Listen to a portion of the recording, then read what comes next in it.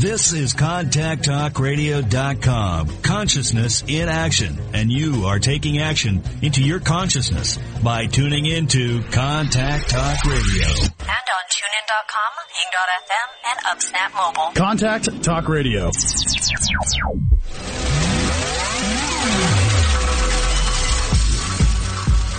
Welcome to Carpe Diem with your host, Lisa McDonald. My mama told me when I was young, we're all superstars. She rolled my hair with my lipstick on.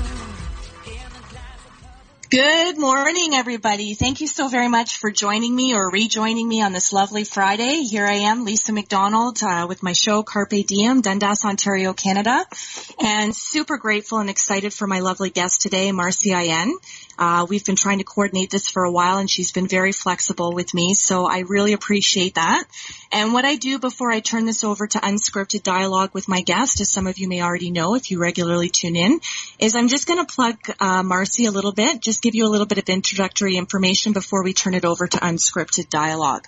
So a little bit about Marcy Ayen. Marcy is a news junkie, a mom of two, a basketball fan, and on November 24th, 2011, she became the co-host of Canada AM CTV News National Morning Program. Already a familiar face in the mornings, Ayen was Canada AM's news anchor from 2003 to 2011. A graduate of Ryerson University, Ayen was appointed Distinguished Visiting Professor at Ryerson University's Radio and Television Arts, RTA program. Selected among 22 notable alumni in January 2015, Ayen guest lectures and participates in workshops and presentations with students and faculty offering insight on the latest developments in television. In 2014, Ryerson University Radio and Television Arts, RTA, bestowed upon Ayen the distinction of having an award co-named in her honor by the RTA School of Media. The Marcy Ayen and Dwight Drummond Awards celebrate students from underrepresented and marginalized communities who show great potential in any three of RTA's programs. In 2013, Ayen was inducted into the RTA Wall of Fame for her significant contributions to the field of media. Her career in television spans over 3 decades and has taken Ayen from Halifax, where she joined CTV National News as a reporter in 1997, to Vancouver, where she was the news anchor for CTV's Olympic Morning at the 2010 Winter Olympic Games. Ayen's charity work has seen her travel the globe. In 2008, she traveled to Sierra Leone on behalf of Journalists for Human Rights. She also works with World Vision, for whom she traveled to Sri Lanka to report on the situation following the 2004 tsunami. Before joining Canada AM, Ayen was a reporter based in CTV News Atlantic Bureau from 2001 to 2003. Prior to this, she reported for CHCH-TV in Hamilton. In 1995, Ayen began reporting at Queen's Park, covering daily political news for CHCH-TV's regional newscast, as well as its British Columbia-based evening show, Canada Tonight. Ayen's first television job was on the Canadian children's television series Circle Square at the age of 10. Ayen currently resides in Toronto with her family. Please follow Marcy on Twitter at Marcy Ayen. So Marcy, thank you so much for joining me today. It's such a pleasure to have you here. Oh, it's a pleasure to be with you, Lisa. And for those of us who are tuning in, some people wouldn't know that you actually were already working this morning. You had your show this morning. Yes, you know what? I am almost 8 hours in already. Wow. Isn't that something?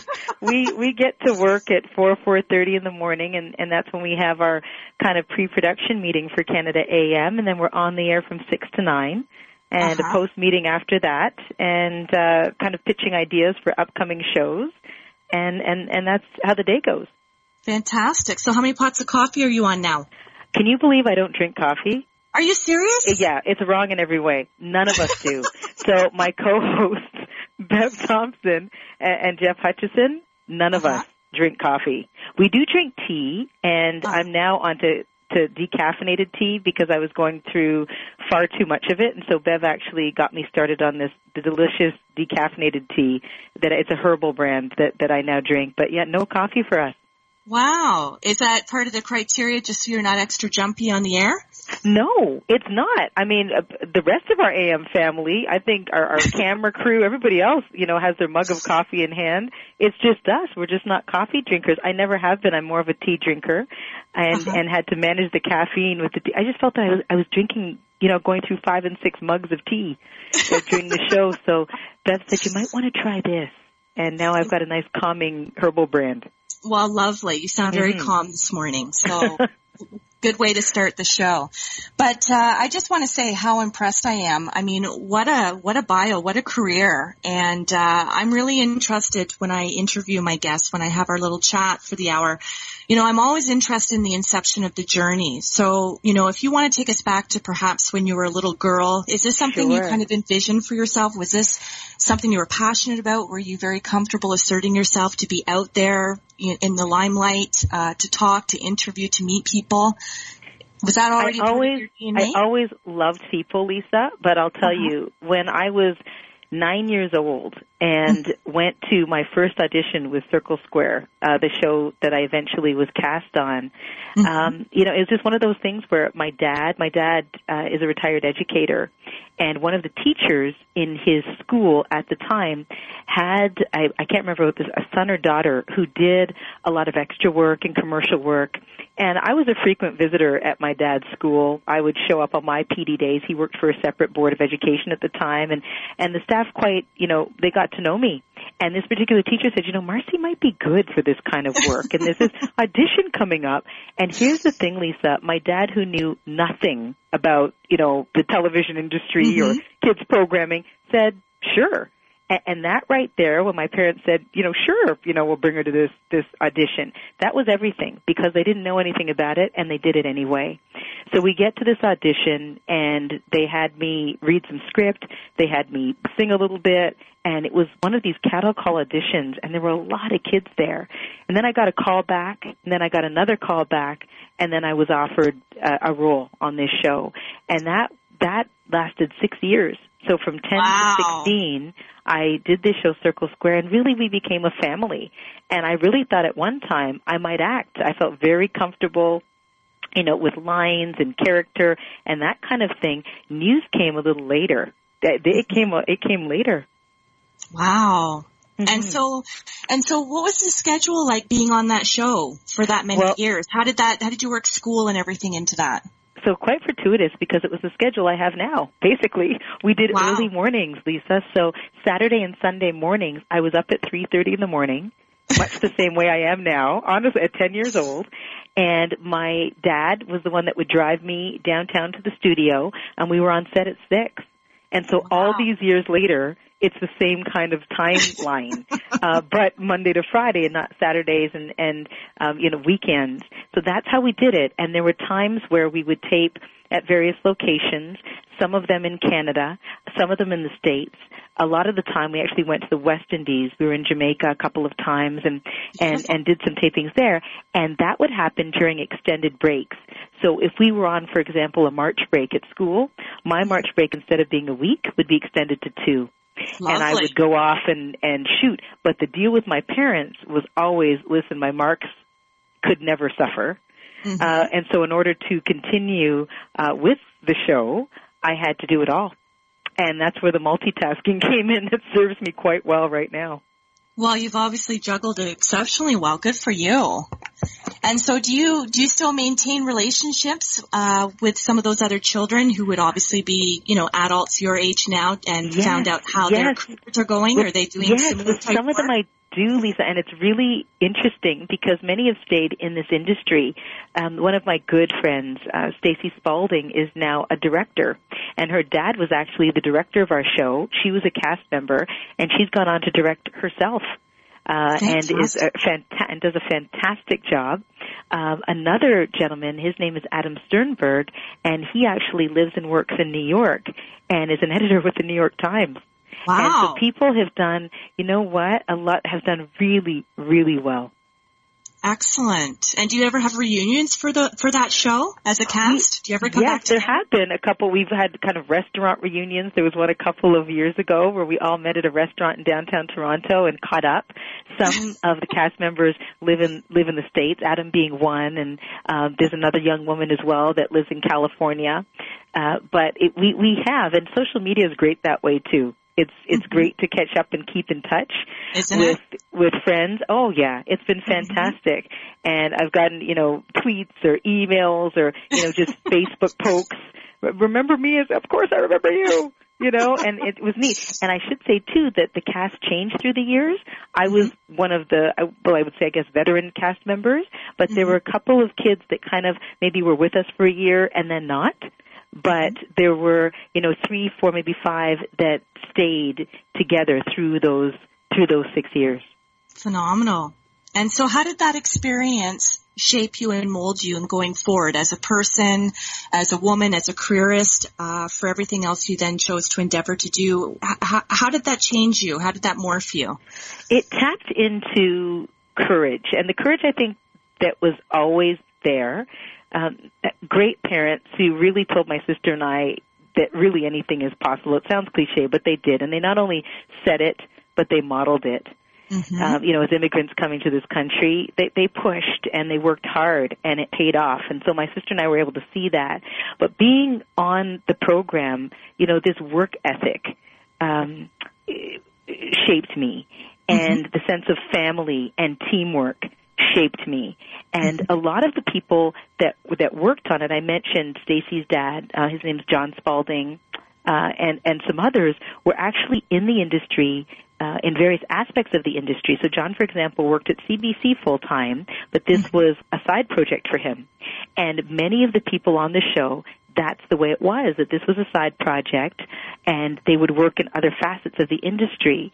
And a lot of them had taken the Ryerson route. A lot of them had, done radio and television arts or journalism at Ryerson. And so almost by osmosis, because I was in that environment, it kind of shaped what I wanted to do. I was interested in it. They were my second family. They told me, about their journeys. And so I decided at a pretty young age the route that I wanted to go, but I didn't know that it would be news. I fell in love with news actually in university. While I was there, because I became a writer, and that's another story altogether. I just loved the written word, and I became a writer at CHCH, as you mentioned. Good for you. Good for you. And so what are some of the more, obviously everything's been linked and it's all part and parcel of your journey, but is there one aspect of your career that you look back on and you think, wow, that was it for me. That was what I really love to do. Whether you're wearing that particular hat now, maybe it's a culmination of everything. Is there one experience in particular that really stands out and resonates with you as being all-encompassing, you being in your moment? There are a couple, and one pivotal moment was, and I always refer to it as the power of no, because there was a time very early on in my career when a senior executive told me I didn't have what it really took to make it in this industry. And it was, and for someone to say that, and someone that had a lot of experience behind them, it was one of those crossroads moments. It was, well, do I believe this person and just find myself another career, or do I move on regardless? And that choice, and there really is power in that little word no, that choice to say, you know what, I'm pushing on, and come hell or high water, I'm going to try and make this work. And it really was a pivotal moment, because there were a lot more downs than ups at the beginning. And it was just about perseverance. But at that point, it could have been either give up or go on. And I chose to go on. And it's been a long journey, but a really good journey. Having said that, when I was in Halifax, started there in 97, and that's where my national career with CTV started. When the Swiss Air crash happened a couple years later, and I was there, it was a pivotal time, because that's that's the story that really tested me. And it tested me because I would call myself, and I'm a journalist that, yes, I want the story. I want to tell the story properly. I want to be respectful in the telling of it. But as journalists, we're taught not to become the story. And that's a story that really pulled at my heartstrings. That plane was filled with people from all over the world. And so basically the world descended on this little hamlet of Peggy's Cove when that jetliner came down. And these people came from all over the world trying to find answers as to why their loved ones were taken. And I watched as this community came together. People opened their homes, strangers, you know, the warmth of strangers, the love of strangers was so apparent. And it really pulled at me. And at the same time, I wanted to be respectful. And it was a really hard time as a journalist, but I think I learned the most. And in sticking to that whole philosophy, we got the best stories because people trusted us and they opened up. But it was hard. There were things that we couldn't air on the national newscast because, frankly, you know, the visuals were just far too grim. There were things that we were looking at and day in and day out that, you know, I had to look away from several times, and it was really, really hard. But as a team, we persevered, and I think we told the story the right way. There've been so many. Let me just ask you, Marcia, I want to touch upon that. I don't want to lose that. Sure, please. So, you know, how do you as a news team, because obviously we all know that news isn't always pleasant and upbeat. So, how do you decompress individually and as a team? How do you keep the spirit going of positivity when you know that a lot of perhaps what you're delivering, unfortunately, whether it be breaking news, you know, shocking things that come into you through the feed, last minute, unexpected. How do you keep yourself positive? How do you keep yourself not jaded? How do you push through that? You know what, Lisa, you hit it right, the nail right on the head there. It's pushing through, and it's not necessarily keeping yourself, you know, unjaded. It's just pushing through and holding each other up. There are times, you know, that I'll come into the studio and I will say to Bev, okay, I just need you to push me today because there have been, you know, 5, 6, 7 stories about dead kids. And I have a saying, I call it a quilt day, where I will just go home after the show and get under a quilt and just try to decompress because there's been so, you know, much bad news. And I think, okay, what kind of world are we living in? And then, you know what, Lisa, the next day there'll be a beautiful story or 2 or 3 about the kindness of strangers and about people coming together, you know, in the worst of times, coming together and just helping one another. And those are the stories that keep you going, that really restore your faith in humanity, because there's a lot right now that would really just push you over the edge. Right. And I am a caring person. I am a person that feels.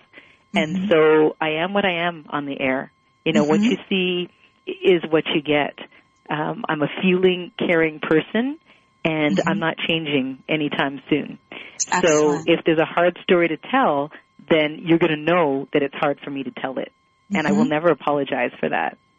Well, and that comes through. I mean, you're very genuine, you're very authentic, and of course when you're delivering news that is raw and unexpected and, you know, pulls at the heartstrings. I mean, you know, you can't, I mean, empaths feel everything at the chorus level, right? So, and so your personality, your demeanor, that really comes through. And I think that's why you've got the listenership. I think that's why you've got the fans and the loyalty, because we do live in a world where, you know, people are really starving and hungry for authenticity. You know, people who aren't robotic. And news perhaps, or anything that we do in our daily routine could be perceivably robotic, but it's, you know, it's how you present it. It's your approach. It's your attitude. It's your inflection. You know, it's the attitude in which you choose to deliver any aspect of who you are, job-wise, personality-wise, spiritually. So good for you, because that truly does come through. Well, thanks so much, Lisa. I always, you know, Walter Cronkite, one of the greatest ever. I can't tell you how many times I have looked at the visuals of him reporting on President Kennedy's death.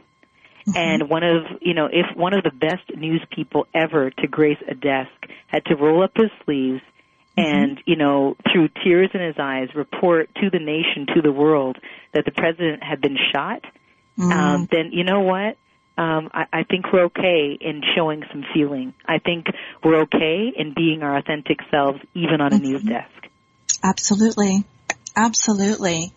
And so going back to what you were saying originally about the individual who was a bit of a veteran or had the experience, who indicated to you that perhaps you weren't able to cut it, or you didn't have what it took. Has that person ever reapproached you to either offer an apology or to say, wow, I'm so glad that you proved me wrong, and what a lesson that was for me to kind of maybe pipe it down a bit, keep my opinions to myself? No, really? No, that never happened.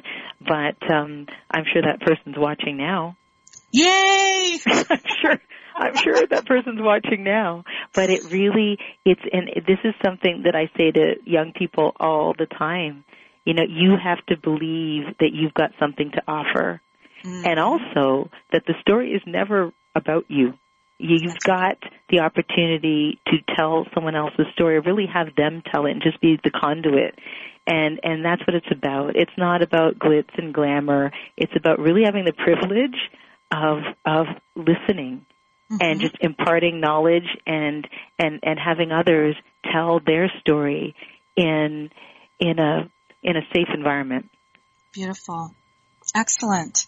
And so in terms of some of the bio and other things that I had mentioned, do you want to talk a little bit about what the feeling was for you when you knew that you were going to be the recipient of these awards through the RTA program, and that you were going to be inducted into the Wall of Fame, and being invited back as part of the alumni to do mentorship and to do speaking? And, you want to talk a little bit about that and maybe somebody else's success story that you've mentored and what they're now doing with their career?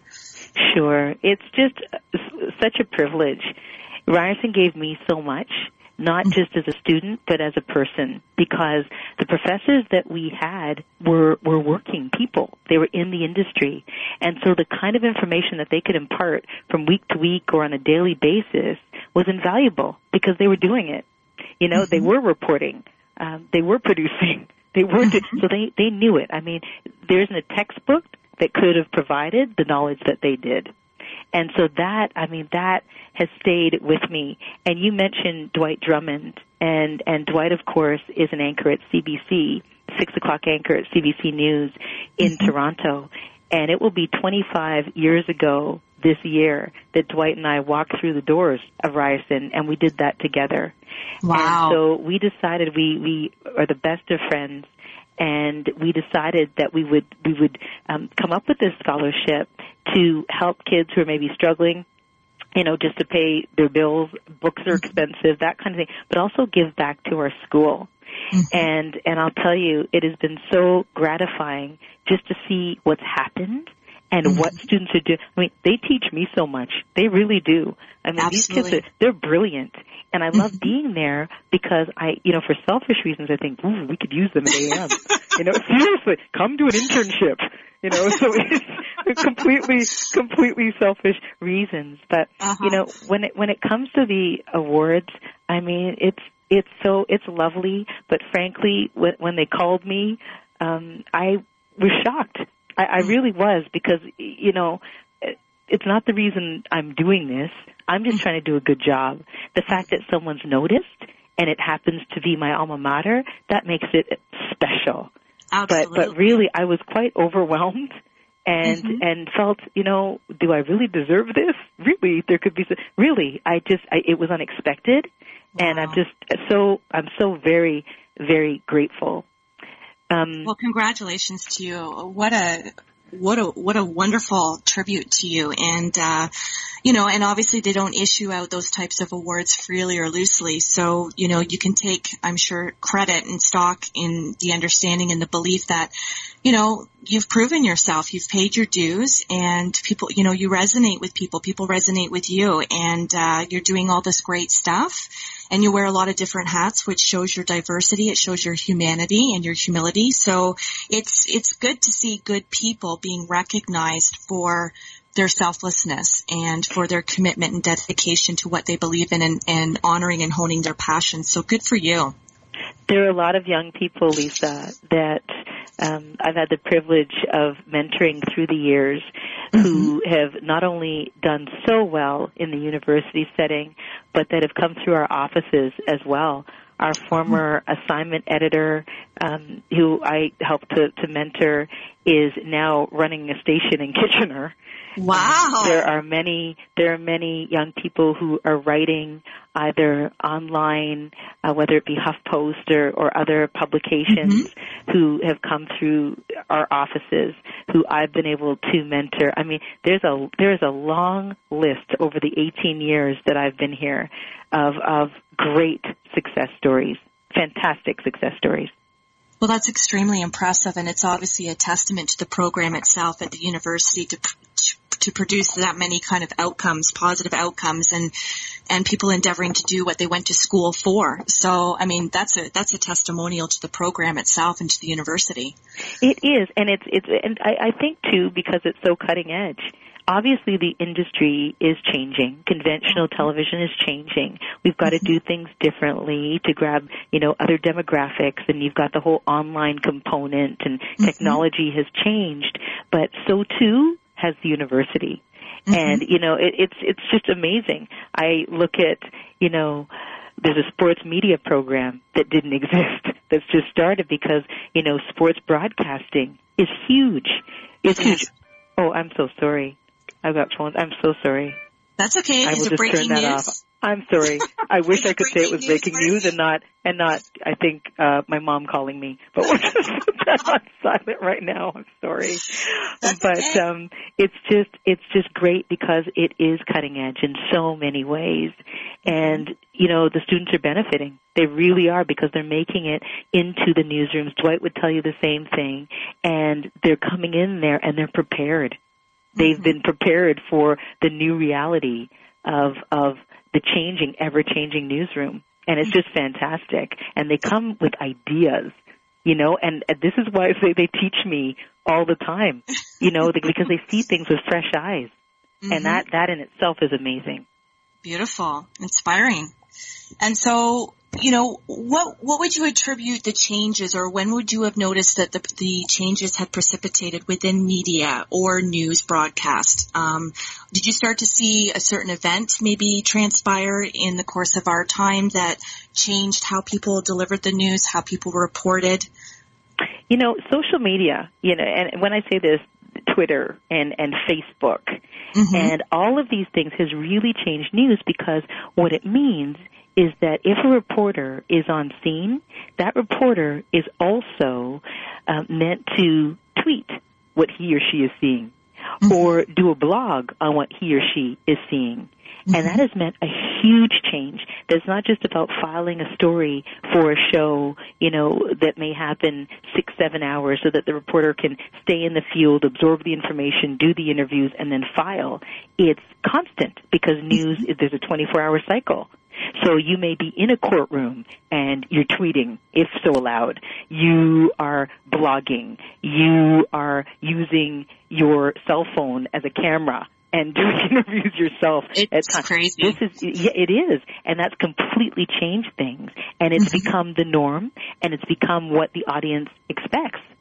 Because it is 24/7. And so I think social media has changed things drastically. It has. It absolutely has. I can only imagine how it would be from your perspective with what you do. How do you feel perhaps the event of 9/11 changed news? This was an event that did in so many ways. I mean, first, the breaking news aspect, and really the disbelief. What is it we're seeing here? Was the first thing. And then when reporters understood what was happening, then everything went into overdrive. the setting for me at that time, I was preparing to get married, believe it or not. And so when 9/11 comes around, it's very close to my wedding anniversary, and we were getting married overseas. And so when 9/11 happened, I'd taken some time off work to prepare for my wedding. And I watched as Lisa LaFlamme and Rod Black, who had just started on the desk together on Canada, and they were the new hosts of Canada AM, navigated this huge story. And it was also the whole idea of, are we going to be first or are we going to be right? And that's the other tricky thing. You know, you want to make sure that you're reporting the facts. Absolutely. And you want to make sure, and with breaking news, that can be, because things are so fluid that what seems to be right at that moment isn't factual 5 minutes later. And so there's that whole, and then the angles to the story. And I mean, because of all the planes involved, there were so many different angles and so many different scenes. And so to cover a multi-scene situation like that, you know, as a news organization is a whole other thing. You know, the crews, the capacity, and then how do you travel? Because as you'll remember, you know, our best man was coming out of New York City and was meant to fly to our wedding in St. Thomas in the Virgin Islands. And so there were, you know, day by day, there were bomb threats at LaGuardia and JFK. No one knew whether they were credible or not, so they just shut things down at a moment's notice. He didn't know if he was going to make it, but these are the kind of things that were happening. And, you know, the victims' families. Yes. And it was so overwhelming, all of it, you know, for everyone. And this is why these pictures are seared in our memory, because they almost look surreal. They really do. They almost look, well, they do, surreal. When you see the smoke and the rubble and the distress on the faces and just everything. How could this be happening on a day? And I remember looking at the sky that morning as I was preparing for my wedding. It was probably the most gorgeous day, blue sky and brilliant sun. And then this. And then this. Yeah. You there, Marcy? I'm here. Oh, okay. Yeah. And, you know, and so not to sound a little bit repetitive, but for something on a smaller scale, and not to take away from the significance of it, but when you're going into the station and something breaking comes in, but it's more at the micro level as compared to something breaking coming in and you know, as you just described, 9/11 and it being at a macro level. So how do you differentiate the ways in which your colleagues, you know, people across the board within the industry, all being collectively one, and knowing that you're all going through the same things because of the roles and the hats that you play within that? How do you differentiate in the ways in which you decompress or you work through something like that? I mean, are there counselors on the news stations? You know, we don't. There are people that are offered. You know, I have colleagues that covered, for instance, the Bernardo trial.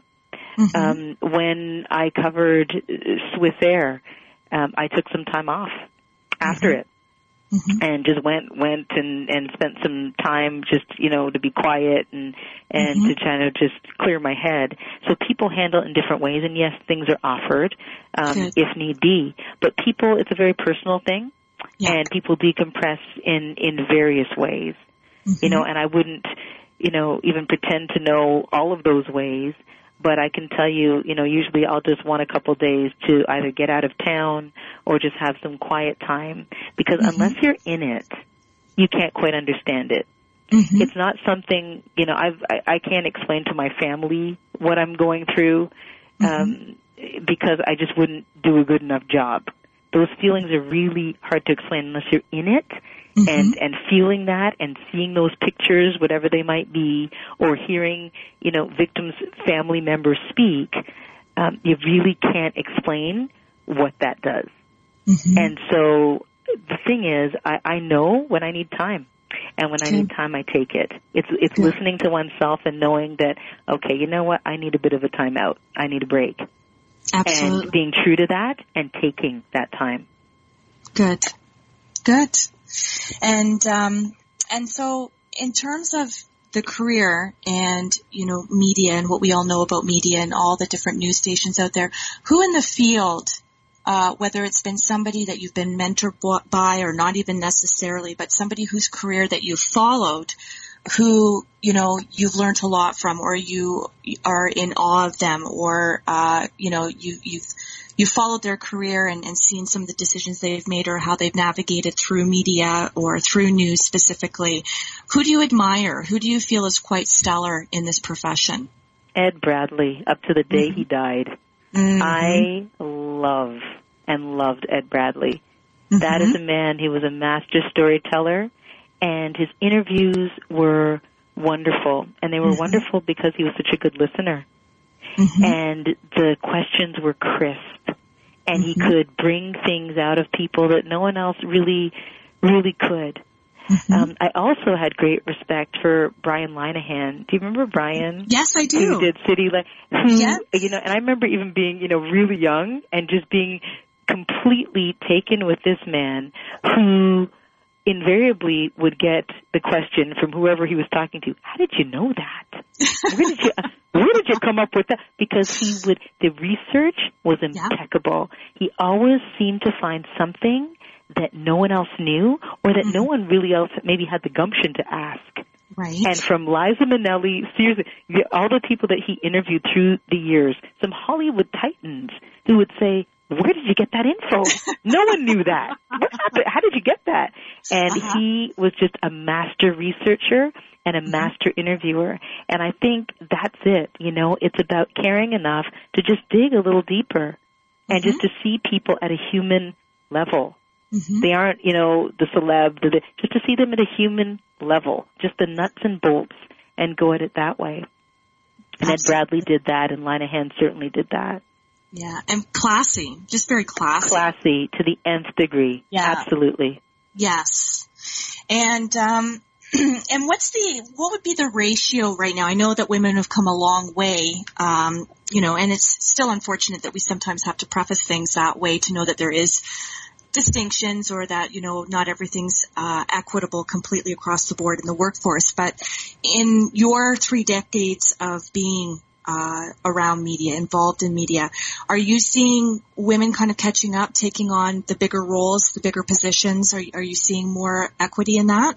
Oh, absolutely. Our newsroom, our president of news is a woman. Several vice presidents under her are women. The executive in charge of our show, as well as several other shows under the production umbrella, is a woman, and I co-host with a woman. It is an incredible time for women in this industry, and not just but they're good. It isn't even just they're trailblazing. And deservedly so. This is an industry really where women are making things happen and continue to. And I'm happy to say are, sending that elevator back down and bringing other women up with them. Love that. I love how you put that. They most certainly are. And that is important too. Not to enjoy the success and, on your own, but to make sure that there are others behind you. Very true. And that would be the definition of a true leader. Yeah, I think so. Absolutely. And so for everything that you've already endeavored to do, everything that you've accomplished, all your accolades and successes, and your notoriety and people who obviously know who you are, what do you have on your list that you have yet to endeavor, that you feel a burning passion to do? Whether it's something that maybe perhaps you had once treated as a hobby, but it's something that you'd like to incorporate at a more serious level of commitment in your life. Is there anything outstanding for you that you feel an itch to do? Well, there are a couple of things, and we've started to do it at our network a little bit more, and I love that we are. And that is the synergy between different shows and different networks. For example, last year, it was right around playoffs, NBA playoffs. I'm a huge basketball fan. Yes. And I was able to do an interview with the Raptors head coach, Dwayne Casey. But I did it for TSN. Oh. And it was amazing because my, my dream was, well, why aren't we kind of playing up this synergy a little bit? We're all in the same building. Mm-hmm. Why aren't we kind of crisscrossing and sharing our audiences? And so I was so grateful when TSN and CTV National News came together. We shared resources, and I, under the Canada AM banner, was able to sit down with Coach Casey, and TSN camera shot it, and then it was able to air on SportsCenter, which is amazing. Which is amazing. That is amazing. And this morning, so we're doing collaborative stuff. Really want to continue that. Just this morning on our show, Rick Westhead, who is a senior reporter with TSN, collaborated with W5. And they will be airing this weekend a whole, it's actually an amazing piece on steroid use, online steroid use amongst young Canadians through university and how these drugs are so easily accessible. But Rick collaborated with W5 to do that. So you've got reporters kind of, meandering back and forth, and divisions working together to produce some interesting and amazing work. So would really love to do a lot more of that. Excellent. So a lot more collaboration and cross-promotion. A lot more collaboration between our properties, and it works. It works really well. We're strong within our teams, but I think we're stronger together. New ideas come forth. It's just amazing. I mean, the piece that Rick has done with W5 is an amazing piece that brings to light some very interesting things that I think Canadians will be interested to learn about. But that's just, Rick crossing the floor and going to W5, or me crossing the floor and doing something for TSN. And it just keeps things fresh as well, delving into new territory. Well, not to mention that's quite progressive, because once upon a time, whether you're talking about radio, whether you're talking about TV, syndicated programs, there's always a competition for ratings and people kind of wanting to keep things in-house as opposed to sharing and stepping outside and branching. That's staying in your lane. Yeah. Absolutely. Yeah, and I think it's time to kind of veer out of the lane now. Good. And we're showing that we can do that, and not only do it well. Good. Why not pool our resources? Well, that's right. And I've always been a firm believer in that, depending on, it doesn't even really matter what your level of management might be or leadership. The person who at the top shares all their information knows that they're building a stronger team of individual leaders. And that's what you want. You don't want to hoard all the information, and then when you're not there, everything falls apart. That's right. And that used to be the way it was. So I'm so happy to hear that there's been, advancements and progression and collaboration. I think that's amazing. The other thing, I've always had this kind of pet project on the side. Well, I shouldn't even call it a project. It's just been a thought. There is a group of gentlemen that my dad went to school with. He went to U of T. That he went to school with. So he and my mom left Trinidad, 50-something years ago to come to Toronto to go to school. And they met other, people that became friends. And so there is this group of gentlemen that meets once a month, and they call themselves the Romeos. Don't laugh. But they're all UT grads, and they're all in their 70s now, some in their 80s. And they meet for lunch, and they talk about old times, and they reminisce. And I just think, okay, this is a fascinating documentary, because the stories that they can tell about life back then, in Toronto, or leaving their homeland, seeing snow for the first time, and then having to carve their own way, and their journeys, the stories are fantastic. And it's something I've always wanted to do, so I've got to find the time to do that. Well, because there you go.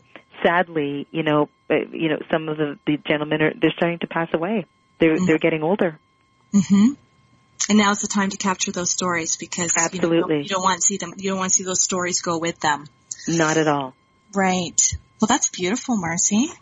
And so, do you have any advice? It doesn't have to be necessarily specific to this line of work or media, but what would your advice be in general to anybody who has a goal, anybody who has a vision, anybody who's into visualization, manifesting, setting intentions?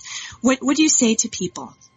That there will always be peripheral noise. There will always be people who will say, you can't. But the only voice that matters is your own, and the voices of those that love you. And so it's just so important to make sure you're telling yourself that you can. even though there are detractors saying there's just no way. Mm-hmm. And that yours is the only voice that matters, yours and the people that love you and that you know want the best for you. Nothing else matters. Beautiful. And I would also say, just as a woman in this industry, because we hear so much about balance, and that's one of the questions I get all of that. How do you balance? And I say, I don't. I've thrown that whole balance thing out the window because it just creates too much pressure. It really does. And I also think that this is something that men don't get asked about, and why not? Right. But that's another thing I have not ever, I ask the question all the time to busy men, how do you balance career and family? Because I don't think it gets asked enough of our lovely men. But I really did. I threw it out the window because I thought I will not bring this guilt upon myself about not spending enough time with my kids, working too much this week. What I realize is, as parents, our kids are watching, we model certain behavior. My kids know that I love them and put them before anything, but they also know that I work hard. And that's something I want them to know. I want them to know that it's important to work hard and it's important to have goals and dreams and not only just have them, but realize them. And so that's something that I want to show them. So if one week I am, working 60% of the time and, I'm not, spending 40% with my family, that's just how it goes. And I'm not going to feel guilty about that because it all works out, and it does. Our kids are pretty well adjusted, and life is very, very busy, but they know that they have a mom, they've got parents that love them very, very much and are there for them. Absolutely. And that's really the bottom line. But this whole, you've got to balance this, no, you don't, because it never will work out. That's right. And I personally want to thank you for saying that because I don't think I've ever heard, I'll be honest, I don't think I've ever heard anybody say that. And I think that's such an important message to impart because, the message that we get out there and it's droned into us, particularly as women, is, you do have to balance. And there's always the two schools of thought, to the degree, how much are you perhaps being selfish, establishing your career? The more you ramp up, the more preoccupied you get, the more you get pulled into. And so then there's always the question of, okay, who's suffering? There's always the assumption somebody has to be suffering.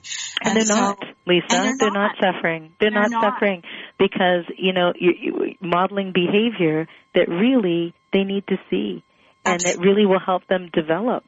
They've got a mother that is working hard, that is passionate. How could that be bad?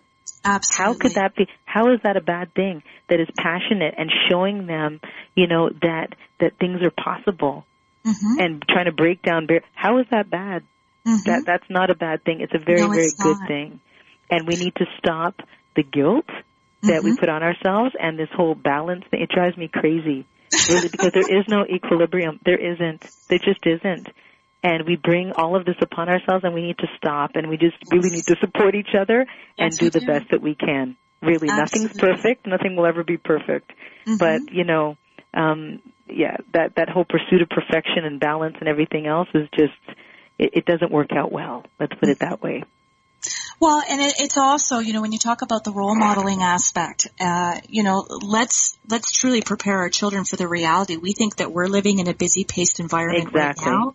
We think that we're expected to multitask to the degree that we do continuously on a day in, day out basis. Well, if we truly love our children too, we can't do them the disservice of misleading them as to the realities of what they're going to branch into, which we may not even understand or conceive of at this point, what that's going to look like for our children. Exactly. So, there's no need to coddle them. That's right. These are the realities, and sometimes, the reality may not be pretty.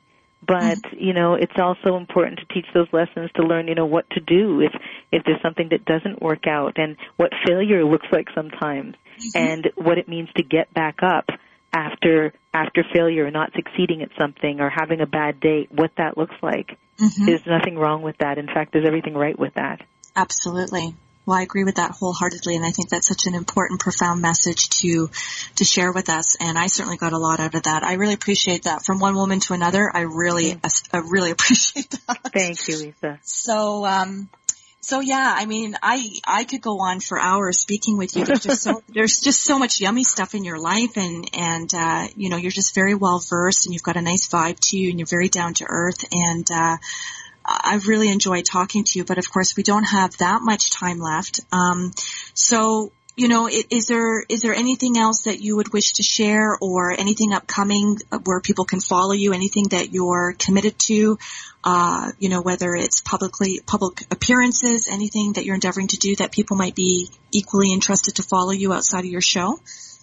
Oh my goodness, that's so lovely of you to say that. I was just going over some notes. I'm going to be hosting an event in North York tomorrow night, actually, for the Live Wise Foundation. And Olivia Wise passed away. She had cancer a couple of years ago, and you might remember her. She was the one. She did Roar, the Katy Perry video Roar. It kind of made headlines a little while ago, and Katy saw it and acknowledged it, and then she passed away. And so there is a concert in her honor at the Toronto Centre for the Arts in North York on Saturday, tomorrow evening, and all sorts of young people will be performing music, and her family will be there as well. And it's just an amazing, amazing event that helps with cancer research with the oncology unit.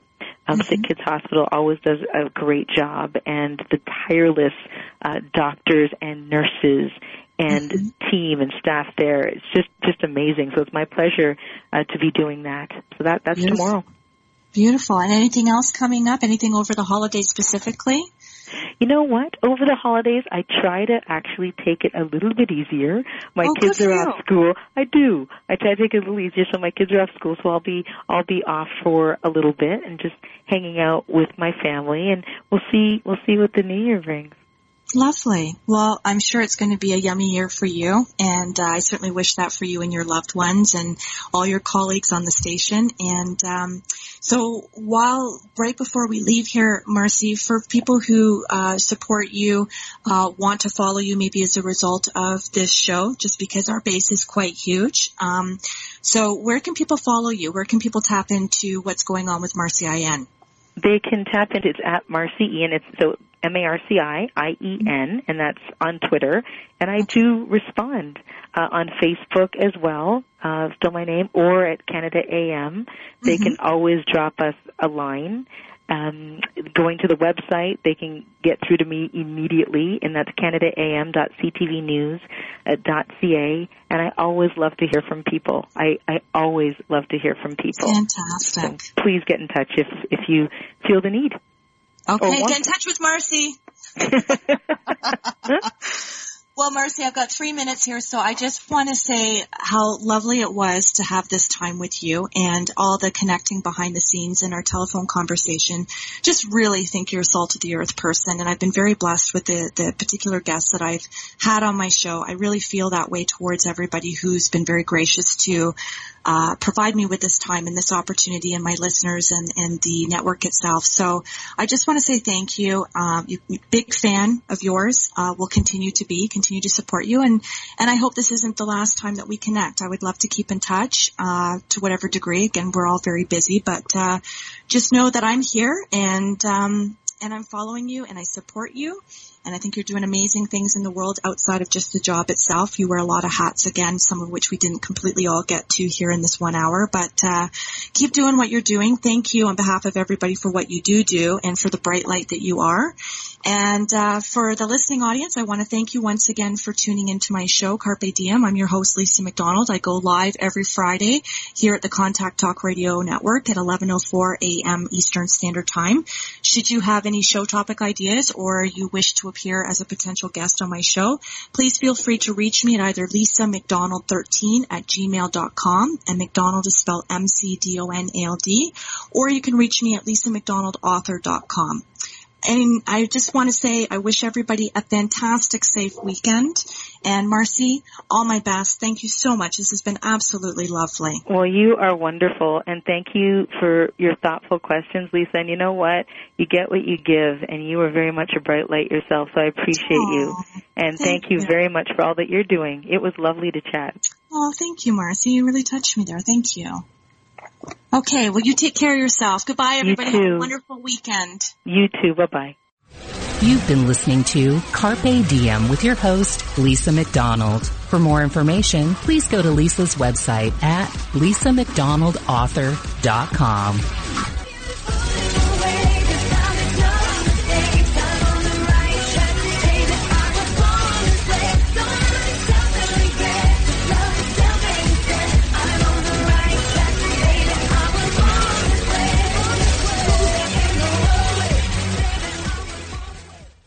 This podcast is a part of the C-Suite Radio Network.